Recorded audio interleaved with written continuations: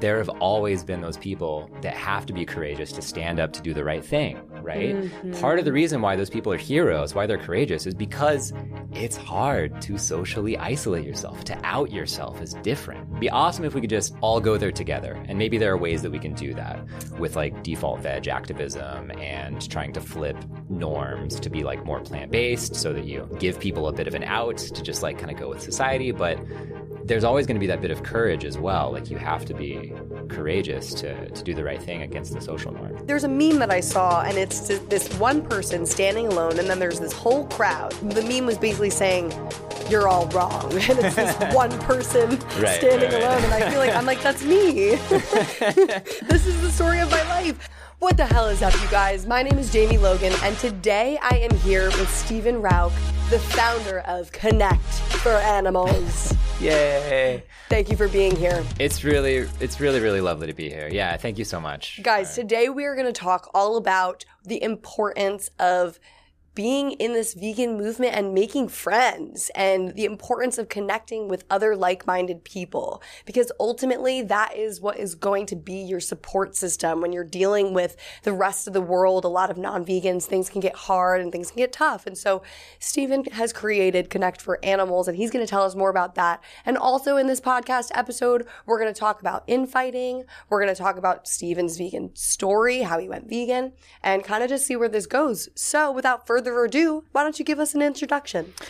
Yeah, absolutely. So there's so much to talk about here, right? There's so many juicy topics. The way that I usually talk about Connect for Animals is that it's a platform for people who want to help end factory farming, right? And so the idea is that, like, if you're vegan, if you're into animal rights, if you want to help end this awful system, which is factory farming, which is one of the, I think a lot of people view as one of the worst modern atrocities that we've done to other animals, or just period, right? If you want to help be part of that solution of ending factory farming, we want to be that space where you can come and where you can find out just what's going on, right? And where you can find your people, and you can find organizations, you can find events, and just being organization agnostic is the way we like to talk about it, because we want to support the full space of what's happening rather than tell people like, you should be doing this, you should be doing this. Mm-hmm.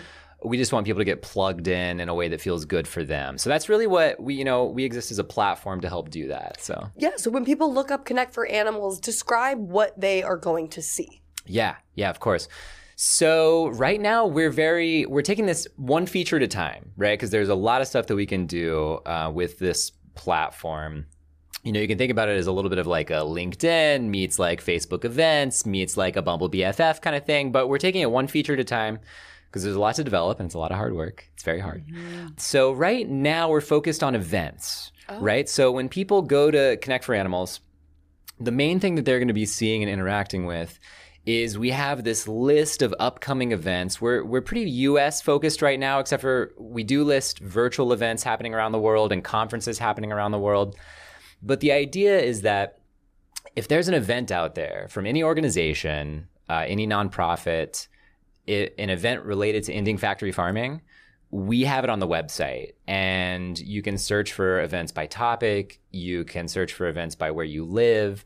So you can find all those like local vegan meetup group things, as well as those webinars that nonprofits are doing, for example. Nonprofits like Mercy for Animals or the Humane League, or you've got alt protein stuff happening from the Good Food Institute, for example. And we list all of that stuff in addition to your local protests, your local vegan potlucks, kind of all of that. And so that's the main thing that people are going to be finding, interacting with right now on the website. Yeah. Super cool. And I think that a lot of people are vegan, but want to get more involved and don't always know how to. So something like this is really great because it's actually just listing things in one place. You don't have to be all over the place trying to figure out where things are going on. You can just see it right there. So that's super important. So why don't you take us back to when you first made the connection? What is your vegan story? Oh my goodness. I feel like I should sit down and, I don't know, like write it out someday. So it took a long time. So I got these like vague memories from the very beginning, right? Like in high school, I mean, it's not like I was a baby or anything. So I don't know why these memories are so vague. But like my sister went vegetarian at some point, right? And I don't know if this was before or after I had seen my first factory farming footage. So I don't remember the order of things. So she went vegetarian for a little bit. At some point I saw factory farming footage, like animal cruelty footage, and was just like, what is this? You know, just mind blown, horrified. And then I grew up in the South. Really, nobody was vegetarian. Nobody was vegan. So I kind of just like left it there, right? I was like, I don't know what to do with this. And kind of just continued my life and didn't really think about it and just did the whole school thing and then went to college. I think in college, I got a couple more pieces of exposure, right? So it's like seeing more factory farm footage, watching, I think, the documentary Food Inc. at some point during my college career. And it just kind of growing within me, you know, even though I still didn't know really any vegetarians, any vegans, I didn't really know anybody doing animal rights stuff. But it was growing inside of me of like, this is a really important issue. Like, holy crap, this is huge. So much suffering, so much unnecessary suffering. Why are we doing this? And so at some point towards the end of college and then the first few years after college, just like doing research into this and learning more and realizing just how important it was and trying to figure out what I want to do with my life. And I'd always, you know, like framed it to myself as I want to try to be a good person. I want to try to do good in the world. How do I do that? How do I make that specific? And realizing that helping animals, I think, is like one of the biggest problems, if not the biggest problem. When you look at the scale, when you look at all the other issues that it's connected to, absolutely. Oh my gosh. Yeah, absolutely. And so, you know, in a few years following college, I was like, not only is this important, not only am I going to make going vegan a priority in my life, but I also want to, I think, devote my career and like my life's work to this. And so from there, it was this journey of how do I get plugged in, right? And then that's kind of the foundation of where Connect for Animals came from as well. Was part of it was my difficulty finding those ways to make a difference. It's that isolation. It's that you go vegan and you realize that the world is like almost in a matrix and that they just kind of are closing their eyes to this very obvious elephant in the room. And it's so easy to do something because everywhere you look, there's advertisements for animal products. It's so normalized in our society. And I think the hardest thing for me was that I couldn't understand how something so widespread was so wrong. And so unethical. I couldn't understand how the world just ignored this issue and did this to animals. I thought that maybe something humane happened in the process, or maybe that these animals, they were killed quickly. Not that that's okay by any means, but these are the lies you tell yourself. And when everybody else is doing it, you just kind of follow along and get caught into it as well. And so it took me kind of a while to make that connection and ultimately stand against the crowd too, because it takes a level of rebellion. Yeah, absolutely. I mean, it takes a level of just, you got to be willing to be different and to have that conversation over and over and over again. So like sometimes we might think that people just do what's easy, right? Or like what the most convenient thing is. But if you look at a lot of culture, a lot of traditions, whether national traditions or like religious traditions or just like community traditions, a lot of traditions and culture are not easy things per se. They're actually like kind of rather difficult to stick with. But if you're in a group of people that does something a certain way, then you're going to do that thing that certain way, right? And so if the whole world were vegan, if the whole world were anti-speciesist and centered around animal rights, it'd be the easiest thing in the world because everyone's doing it. We're all doing it together.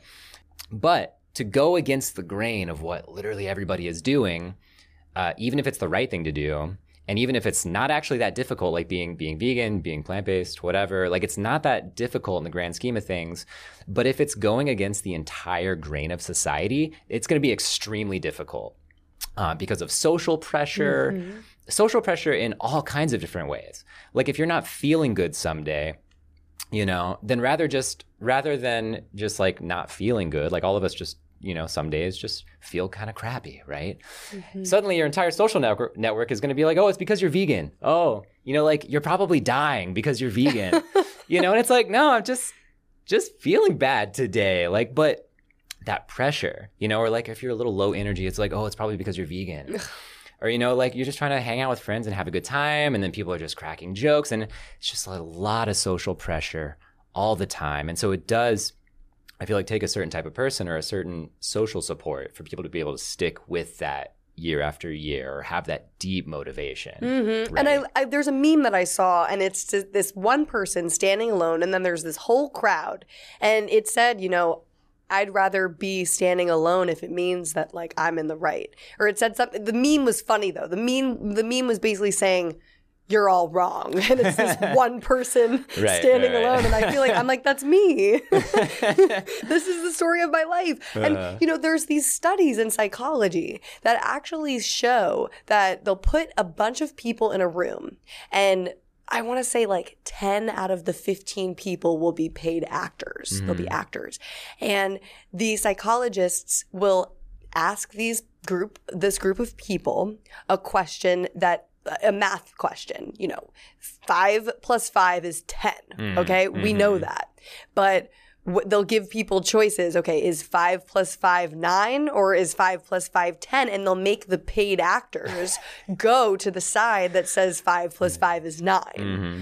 And when everybody's going to that side, the people that are like, wait, what? Like, I'm pretty sure it's 10. No, wait, I know it's 10. Why is everybody going over there? But because everybody else is going over there, they also go over there and they get the answer wrong. Super interesting. Yeah. I'd be like, no, bitch, this is 10. I'm staying right here. But it takes a lot of courage, right? It takes a lot of, I mean, have you always been someone who's like willing to go against the norm? No? Okay, just with this, or with things that you think are important? I think with this particular issue, I am like, there's no logical explanation for how this is wrong. We're right. I know we're right. Animals are sentient beings that don't want to die. You cannot argue that what we do to them is okay in any way, shape, or form. There is no argument against it. And I've been talking to people for years about this. I've heard every excuse in the book, and there is no logical explanation or excuse to continue eating animals. So that being said, because I know we're right, I love being on the right side, and I love being able to debate and have the right answers. But it's interesting because in high school, I was like the most easygoing, the most, you know, don't want to stir the pot, cause issues, not political whatsoever. Go with the flow. Yeah. You're just like, whatever. Yeah. I'm like, what am I wearing to the party tonight? This is my biggest concern and issue at the moment. Mm-hmm. And it's so different from how I am now. Like, I could give a crap about that stuff. Mm-hmm. You know? How about you? Oh man. Yeah. Growing up, you know, growing up, I was always, maybe not always, for a lot of growing up, I was just like the super nerdy, bookish kid, right? Do good in school. So I was very conflict avoidant and like kind of tried to fit in. Well, I mean, I say tried to fit in, but I was always just like the super nerdy kid off on my own, making good grades, but like having very few friends, right? Or having like a few also close nerdy friends. That was kind of my upbringing, but definitely not really like taking a stand for anything. No, you know, not someone who you would view as, or who you would say is courageous, or who is, you know, has like a strong stand on issues. I think that was part of my high school journey, and then definitely college and after as well, is trying to figure out like, what does it mean to be a good person?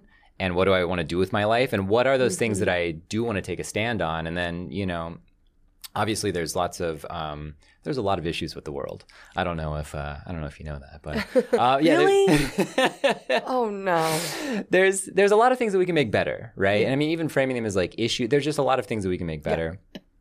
On the human rights side of things, and then when you're you know, thrown into this animal spaces, or like non-human animal, right? Just like the rest of the animal kingdom besides us as this one primate species, you're like, oh my God, there are so many issues, so many ways that we can make things better. So why do you choose to focus on the animals? Yeah, I do think, like you said earlier, I think a big part of it is the immense scale and the lack of justification, right? So when you're dealing with humans, the population of the world is like 8 billion, right? And you're like, 8 billion people, like that's a lot. And that's, you know, there's a lot of human suffering. There's a lot of things that we can do better there. And then you get thrown into this animal space, and the numbers that you're dealing with are in the, I mean, like trillions, quadrillions, depending on which animals you're including and from year to year. And it's like such, just like so little disregard for their lives and just the scale of the suffering and like, why are we doing it, right? And so, I mean, that's a big reason. Yeah. That's a big reason. And also it's an issue that people are contributing to 3 times a day. Like these are good people that have good intentions that are literally paying to kill animals 3 times a day. Rapists, child molesters, and murderers are likely not doing that 3 times a day. And most of society would look at them and be like, you are the worst. You are a bad person. But these people are quote unquote good people that it's either they don't know any better or they're just caught up in this matrix. And I just, it is an issue where it's once you open your eyes to it, you see the world in a very different way. Yeah, totally. And I mean, that's partially how I like to think about it as well, as moral circle expansion, right? Is something that I like to think about. It's like, if you look at human history, there have been many periods of time, including, our own history in the United States in the last, I mean, even right now, but of just who we consider as morally worthy and as worthy of consideration for their well-being and their interests. And I think it's a really valuable question to ask, just that question of who is worthy of us considering their interests and their lives. And I think once you realize that, like, humans aren't the only ones with subjective experience of what it means to be alive. Like white males are not the only humans with experience, like are not the only worthy humans, right? And then you blow that up to not just humans, but at the species level, it's like humans, this one species of primate is not the only animal that has experiences and that has that experiences pain and joy and suffering and well-being and all that kind of stuff. And so, like once you realize that it's like, okay, if we care about expanding that circle and if we care about the experiences of others, then like logically we just need to look at who has experiences and who's worthy. And I think that circle keeps getting wider and encompassing other animals. And yeah. I love that. And I just did a speech at National Animal Rights Day about expanding our circle of compassion. And the speech was kind of about this conversation that I had with my grandfather. And I was talking to him about actually doing the speech at National Animal Rights Day, and I was asking him, what do you think I should talk about? And he, by the way, is not vegan, doesn't get the vegan thing at all. So that's why I asked him, because I was like, maybe there's something he can give me that would be that non-vegans would understand and find interesting. And so I always like to run things by him. And so he was like, well, you should talk about the whales. There's 97 of them that just washed up on the shore and in the Northeast. You have to talk about them. And he was really, really concerned about these whales, like to the point where I was like, oh my God, like Grandpa, I mean, that's terrible, right? But what did you eat for lunch? That's my question. So it's so interesting how we look at some species like whales or dolphins or, elephants, and we revere them. And then we take other species like chickens, cows, pigs, turkeys, and we just have no regard for their lives and eat them. And it all comes down to, it's like, okay, is it because their skin color is different? Is it because they have different types of feathers or fur? It's really just about their appearance, right? Because you bring up experiences and their desire to live, and they all possess those traits. Yeah. All oppression is literally rooted in that fact and in that matter of when we devalue the lives of others, we have to dehumanize them. We have to say, oh, well, they're not that intelligent, or, oh, they're nothing like us. And that allows us to continue doing what we do to them. Yeah. I mean, at the end of the day, right? I mean, I think like you said with, just all forms of oppression are basically about, how do we want to use these other beings, whether those are humans, whether those are non-human animals, and rationalizing whatever you need to rationalize so that you can justify using those beings for something against their will, right? Against their better interests. Going back to the psychology, there's some really interesting stuff where, if basically like, let's say that I want to use a cow for some reason, or a whale, right? Or whatever. And I view myself as a good person. And so I'm like, I don't want to cause unnecessary suffering, or, I'm a good person who wouldn't take advantage of anybody. So that causes dissonance if you want to use or exploit that being for something. And so what you can do is you can either stop the exploitation, stop the oppression, and then you reduce that side of the dissonance, and then you can feel okay viewing this other being as worthy.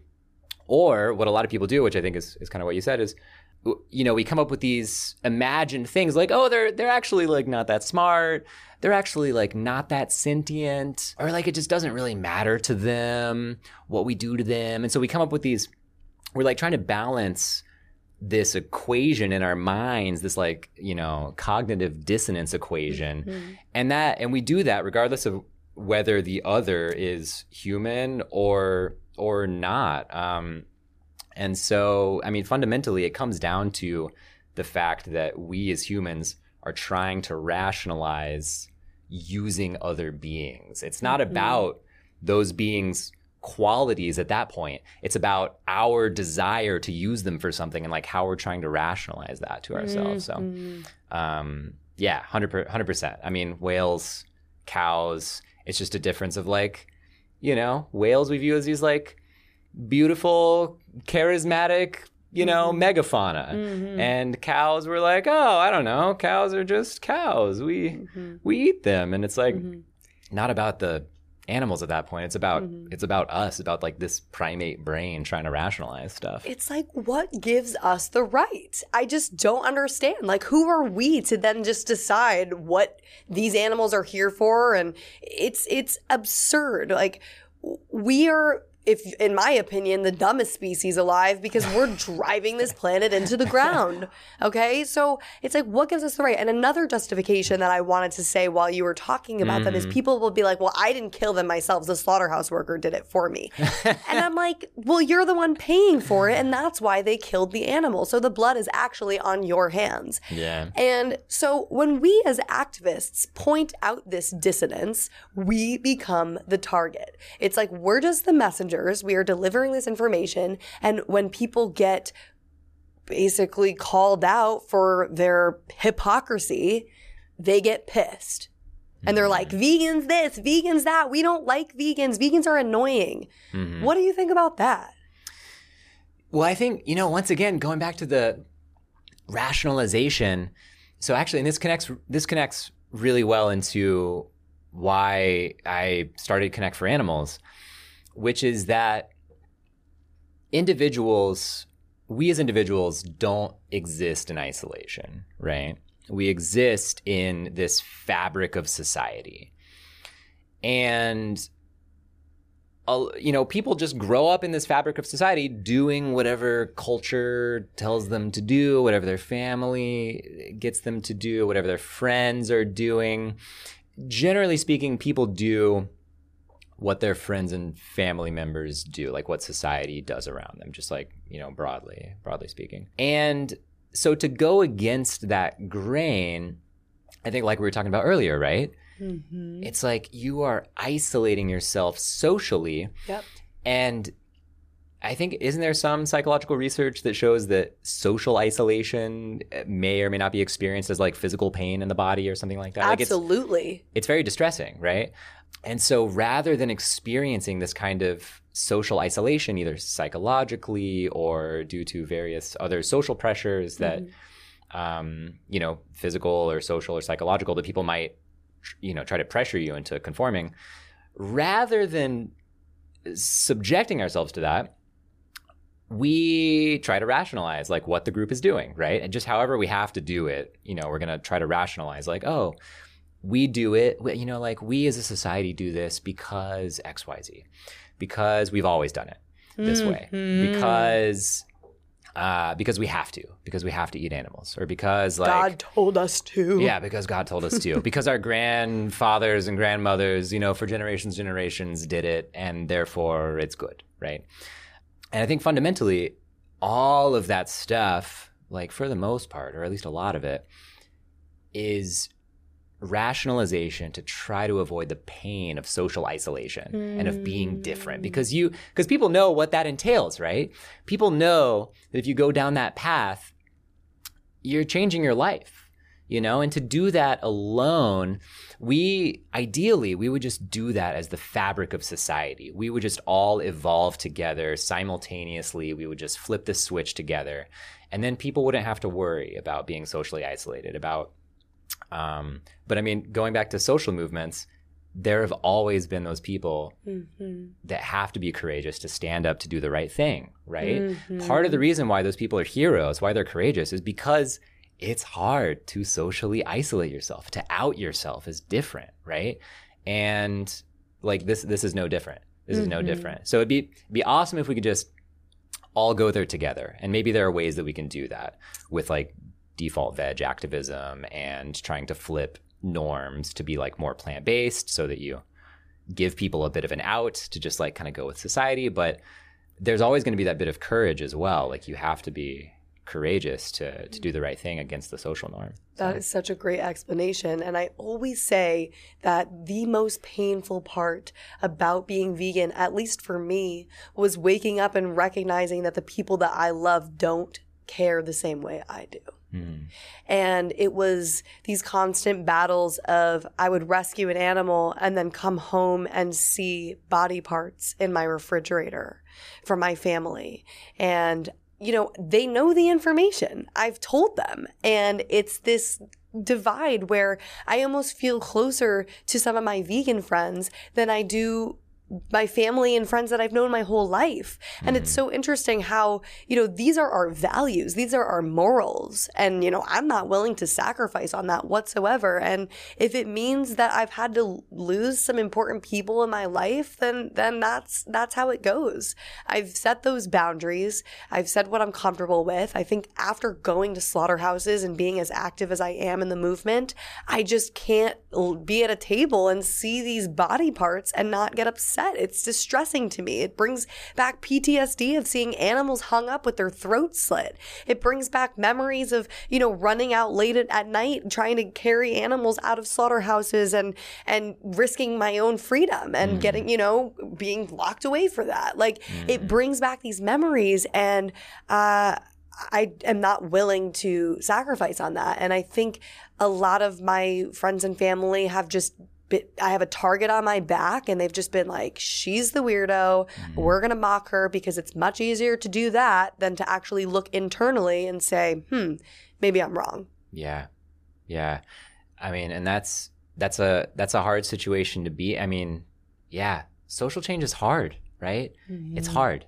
I mean, that's why I think if people, I guess I'd be interested actually in your perspective. So I think about this through the lens of social support and like, why I started Connect for Animals is very much all of these reasons. I mean, what for you, like, what role has knowing other activists played for you in being able to do that? I guess, has that played a role? Absolutely. It gave me the confidence to speak up and to be more active, because having other activist friends, I'm like, wow, I'm not actually alone in this. And it gives me the courage to, speak up on this more. I mean, if every single comment on, my videos were people going against me and being angry and mean, and if there wasn't at least like one person being like, I'm with you, I stand with you, you're right, like you've changed me, it would be very hard to continue to put out that content. It still is hard. Like I deal with a lot of really mean people, really angry people all the time. Yeah. And now I've developed thick skin because I've been doing this for a while.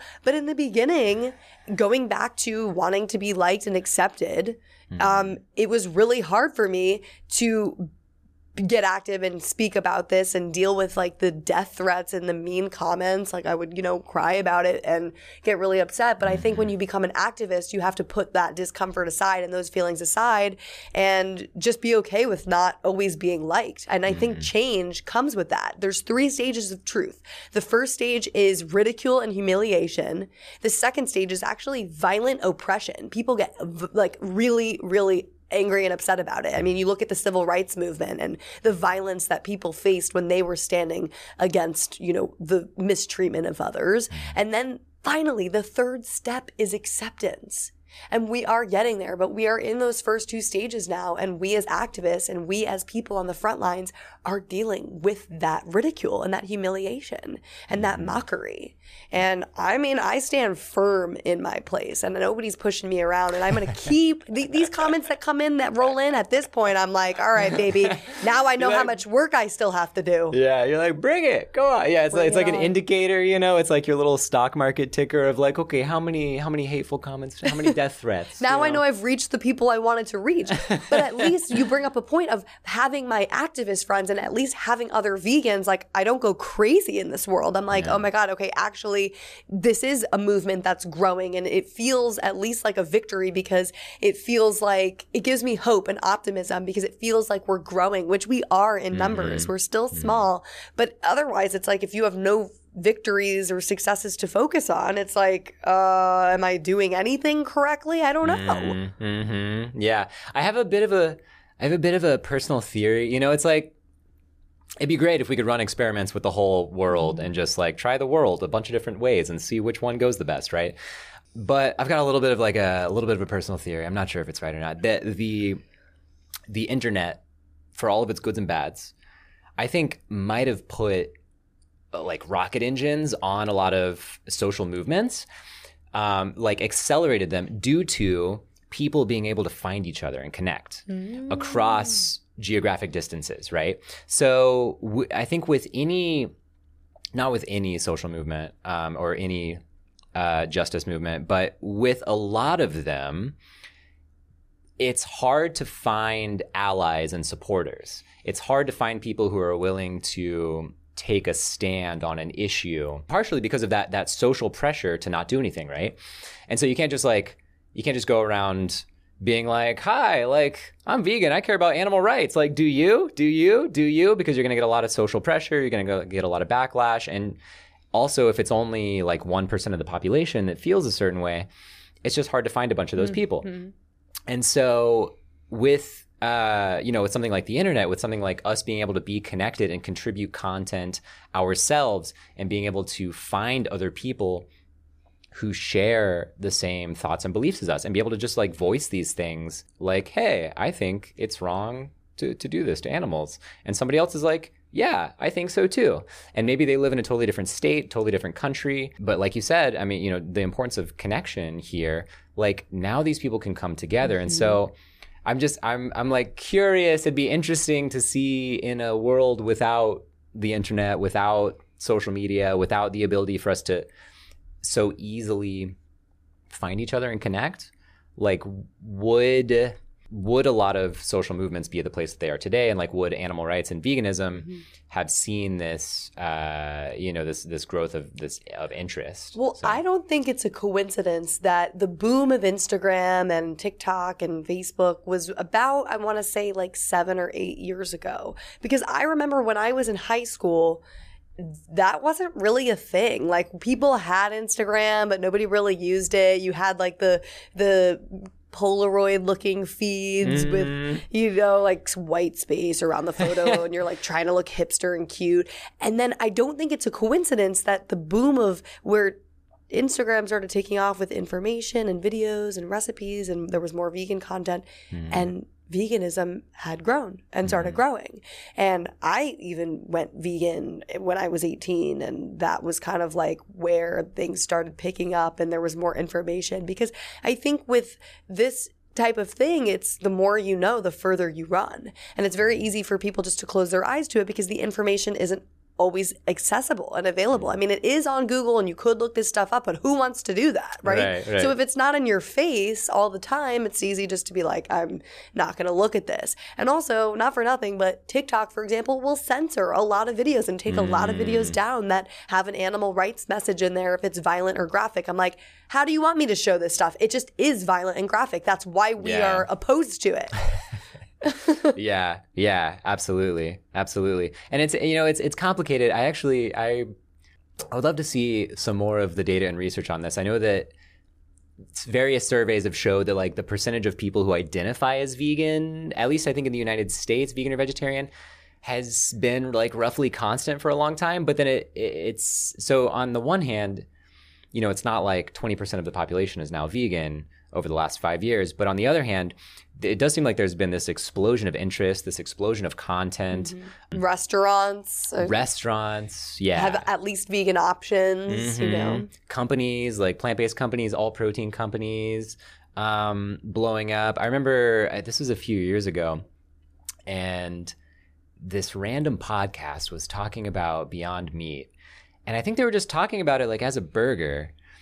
And then kind of out of the blue, one of the podcast hosts was just like, what we do to animals is like really messed up. And it like wasn't even, they didn't have an animal rights guest on. They didn't have a vegan guest on. They're just eating this burger. And just like the presence of these companies, just that conversation, right? Just getting that conversation onto the table more of like, hey, let's talk about our relationship with all of the other beings on this planet. And yeah, having spaces like podcasts, YouTube, TikTok, Instagram, where people can talk about these things and just like work it out together collectively, and obviously there's a lot of bad stuff about the internet and social media. And I think still very much TBD on like where do we end up, in the next 5, 10, 50, 100 years, whatever. Well, if we keep up at this rate, we're not going to have a planet to live on. So yeah, there's always that. There is always that. Exactly. We laugh so we don't cry. Right. Is that Me all the freaking time. I really do. It's like you have to turn this tragedy into comedy in some way. And that's why I've started my Jamie's Corner show, because it's just like we're discussing these ridiculous topics that seem so obvious. Like, hey, we shouldn't hurt animals, and then people fight you on that. I'm like, what the hell? Right. Yeah. And then, and climate change obviously is, yeah. So, it's scary stuff. When we talk about just relationships in general, friendships, what about our partners and our romantic partners? Like, have you had to deal with a non-vegan romantic partner, or how has that journey been for you? That's a good question. So I know that this is a huge topic for a lot of people, right? And there are apps like Vegly where people try to, it's like, got to find myself another vegan life partner. So my wife and I have been together for a long time, like 10 years. We got married like 5 years ago. We kind of went on that journey together a little bit. So I think, getting more committed to being vegetarian and vegan when we started dating. And then we went and we watched a documentary together called The Ghosts in Our Machine. Have you seen that one? It features Joanne MacArthur, if you know. Of course. From We Animals. Yep, absolutely. It is. A lot of people haven't heard of it. I feel like, Earthlings and Dominion are popular ones, but this documentary it's beautifully shot. It touches on a lot of different things and also shows, I think, maybe some of the hopeful side of, she goes to a fur farm, but then she goes to like an animal sanctuary, right? And anyways, it's a beautiful documentary. Would definitely recommend that people see it and show it to their friends and family. But we went and we saw that together. And I think that was one of those points for us of deepening commitment to this space. And so I think like in that respect, I've been very lucky. We've been very lucky because we've been together and been like vegan together for like 9 or 10 years. So I know that's very rare, kind of a very rare experience for a lot of people. That's lucky. I mean, I always tell people to stay hopeful. I mean, my boyfriend wasn't vegan when we started dating, but now he is. And I think it sometimes takes patience. It takes setting boundaries. Like I wasn't okay seeing him around those products. I didn't want them anywhere near me. He needed to be open-minded. And ultimately, if you say, okay, I'm never going to date a non-vegan, you're limiting yourself to 1% of the world. So I always say, like, use it as a way to be an advocate and bring somebody into the cause that way. So he started coming to vigils and sanctuaries as well, and just getting more involved and getting more educated. That's amazing. That's great. I think that, it's once again sort of that if you are tying yourself very closely to somebody, that social pressure can go both ways. So you got the social pressure from maybe the pro-animal, like vegan side, trying to expose the other person to education and to a reality and to like a new way of seeing the world. But then you've got that other pressure on the other side. And I've definitely seen that happen too, right? Where people, finding a life partner is a big priority for a lot of people. And I have seen sometimes where that is the top priority for somebody, and then they start dating somebody who's not vegetarian or vegan, and then like they kind of get, they go the other way, and that's that social pressure, right? That's that social pressure again, especially because the other person sort of has like all of society behind them. Yeah. And so that's hard. I've also noticed, I think that this has been studied, but women are way more likely to go vegan or vegetarian, right, than men. And I've noticed that men can often be blockers in relationships, whether romantically or like in a family, where, like a woman wants to go vegan, vegetarian, or do animal rights activism. And then the man, due to the probably a lot of the pressure, right, of that toxic masculinity of domination, and like you need meat to be manly, and like I gotta get 20,000 grams of protein a day so that my muscles are like 2 feet around or whatever, so that people like me and so people don't whatever. So I have noticed that dynamic as well. So I think, and I'm not sure how much this has been studied, but it's probably harder for women to convince men due to those social pressures of like masculinity and all that has connotations around it. At least that's what some of the research seems to say, and like some of what I've seen as well. And so I'm not entirely sure there, but that could be hard too. Deep-rooted societal beliefs, about the protein myth and this and that. And it is toxic masculinity. And I think a real indicator of dominance is actually compassion, and looking at somebody more vulnerable than you and being like, I want to love you and treat you with kindness, not, might doesn't make right. So but just because I'm bigger and stronger and more manly or whatever, that actually makes you really cruel if you use that power to harm another individual. Yeah, 100%. 100%. Like, who wants to be that and to brag about that? It's like, I use my power to like cause suffering when I don't have to. I use my power to like, who, like, why would we elevate that in society? You're just an asshole. Yeah, exactly. So that being said too, I mean, we also deal with a lot of really intense emotions in the movement. And we as activists are dealing with the weight of the world on our shoulders. We're seeing animals suffering. Our emotions are very high sometimes, and often you see infighting in the movement. So while there's this really big need to connect as activists and, animal rights people and be together and fight this cause together, you also see a lot of division. Mm-hmm. What's your thoughts on that, and how do we avoid that? It's so destructive. It's such a big topic. Yeah. So I think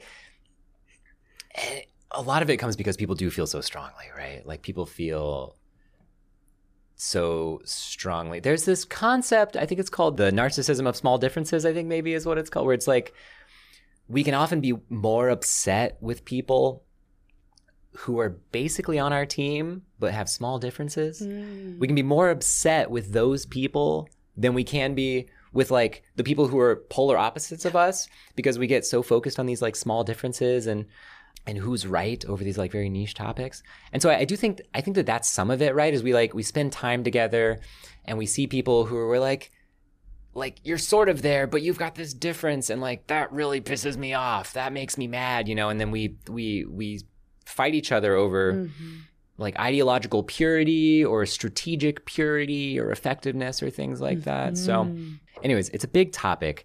I have maybe been fortunate to, as I was trying to find my way into this movement, right? Like, find where can I make a difference? I just tried a bunch of stuff, including things that would not normally be my cup of tea, like protests and disruptions and some of those more out there things that put you more in that conflicty tense position in society that, you know, me, like growing up, very much an introvert, very conflict avoidant. Like I didn't want to be doing that kind of stuff, but I wanted to make a difference. And so I was just trying everything I could find, handing out leaflets on the sidewalk, you know, doing tabling, and then doing online activism stuff, and then doing protests and marches and disruptions. And then I have a background in data and research. And so trying to apply my like data analysis and tech skills to the movement. And so I've gotten to see so many different angles of the movement, I guess. And I think what I came to realize was just that, like, for the most part, people are seeing different sides of the picture, and people have access to information and are thinking about strategy in a different way from the other sides. And so, you know, there's this one point where I was kind of, you know, I was doing different types of activism with these couple of different groups that at the time kind of didn't like each other, right? And I remember at the time thinking, like, we don't have a silver bullet here. Like, we don't know what's going to work. You're both approaching things from different angles. I think we just need more of both of it, right? Like more of both sides. And obviously, if if you're thinking about resource allocation, like effective altruism type of stuff. Well, you gotta invest. You know, you gotta invest your time and energy in one place versus another. But I just saw how both of these camps thought about things in different ways, and I was like, your approaches are mutually compatible, and we really should just be having more of both. And I mean, with like Connect for Animals, that's like really what I want as well, is just more of everything, right? Like, think about the problem, try to find a solution, invest your time and energy into it, and like, let's just get more of all of that, just more of.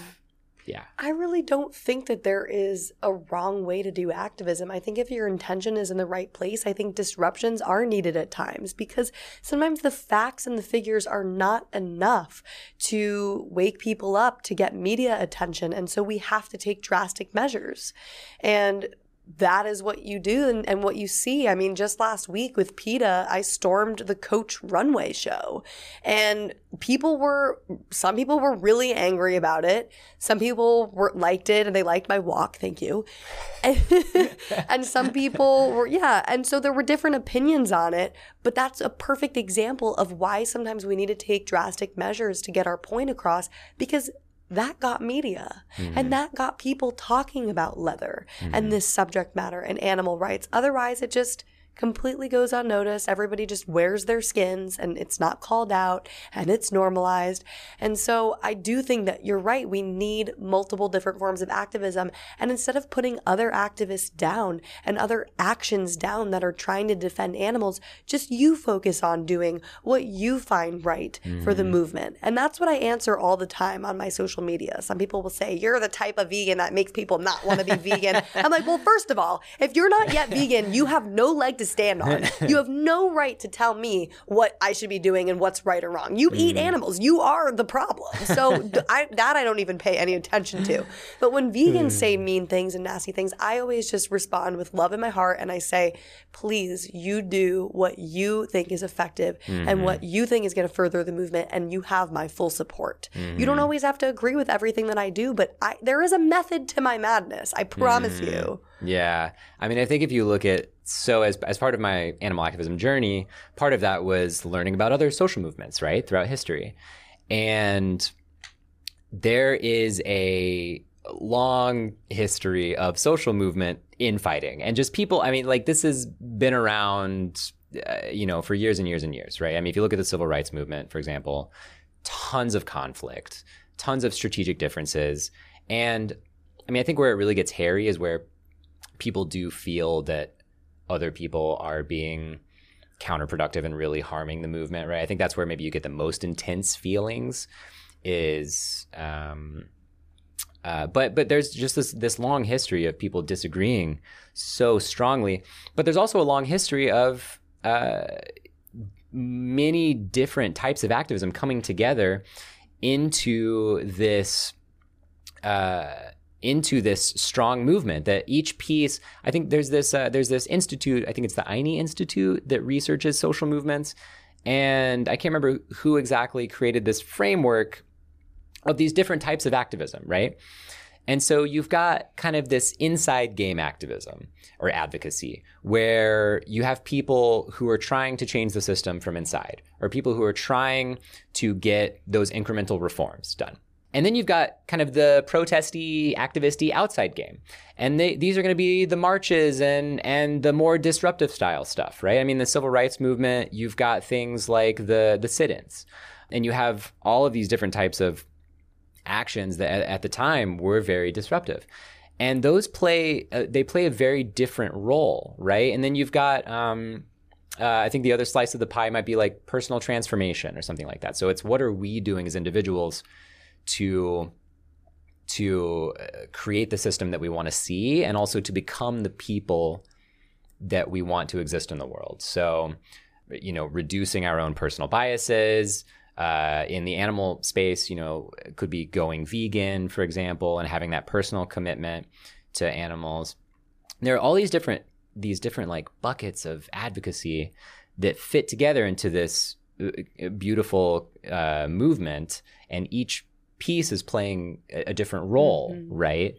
And so I think that, looking at it like that, you can kind of see how these different things fit together and maybe serve different roles. For me, at least, once I started learning about that and about how this type of conflict has existed throughout all of these different social movements, and how these different roles, they play different spaces here, I think that helped me be more comfortable with this like messy, vibrant ecosystem of different people trying different things. I do think that, at least in the history of stuff that I've learned, like violence can often be a thing that sets a movement back, right? Like if you kind of like lose the moral high ground through committing acts of violence towards your opponent, like in the like Gandhian nonviolence, for example, the strategy was very much for people to be there and oppose these systems, but not to act, I guess, violently against the oppressors, but rather to accept the suffering and accept, basically holding up a mirror to society and saying, we are against violence. We are against inflicting harm on other people. So I think that there's the ethical standpoint, and then there's also just the PR standpoint as well, of like, as soon as people view you as a violent enemy, then they very often shut off and just kind of oppose everything that you're doing. To me, what makes me feel that the movement is being set back is when somebody says they're no longer vegan, and when they turn their backs on the animals, because it's like, you feel like, okay, when somebody goes vegan, it's like, yes, we finally got them. They finally understand. They finally are going to not participate in a system that hurts animals. And then there's people that have become activists that started speaking up against these oppressive industries, and then they go back to eating animals. That to me is the most devastating thing. And it's really hard to have patience for those kind of people. Yeah, absolutely. It feels like a betrayal almost. And I think social pressure. So much of that is social pressure, or various other things. But sometimes they'll blame it on the health, and that's the thing that I want people to understand, is that veganism is not a diet. So there's ways of eating within veganism that may not be the healthiest. You might have chips and Oreos all day. Oh yeah. And then blame it on veganism, and I'm like, well, you could have also eaten large salads and lentils and legumes. And I mean, you look at that new docuseries Blue Zones, which talks about people that are living past 100, and they are predominantly plant-based. I mean, the people that are living past 100 are plant-based. Okay, the guy says that those people are 100% plant-based. And so the idea that, when you go vegan, you could get sick. It's like, well, when you go vegan, there's different ways of eating. So we have to make sure, obviously, that you're doing it right and getting all the nutrients that you need. But yeah, that feels like a setback, and that feels like an ultimate betrayal. And I do think something like Connect for Animals maybe is something that could have helped them not go back, and something that could have made them feel like, okay, I'm part of a larger movement. I'm not in this alone. I'm not, myself against the world. We're in this together, and we are fighting the good fight. If we don't speak up for animals, who will? Yeah. I mean, I think if you just like look at the picture of, if you take someone who cares about this issue, who goes vegan, if you leave them by themselves, the probability that they go back, I think, just like increases over time, right? Or it's too high. Versus taking that person who has seen what we do to animals, who has gone vegan, and then connecting them to other people, even just one other person.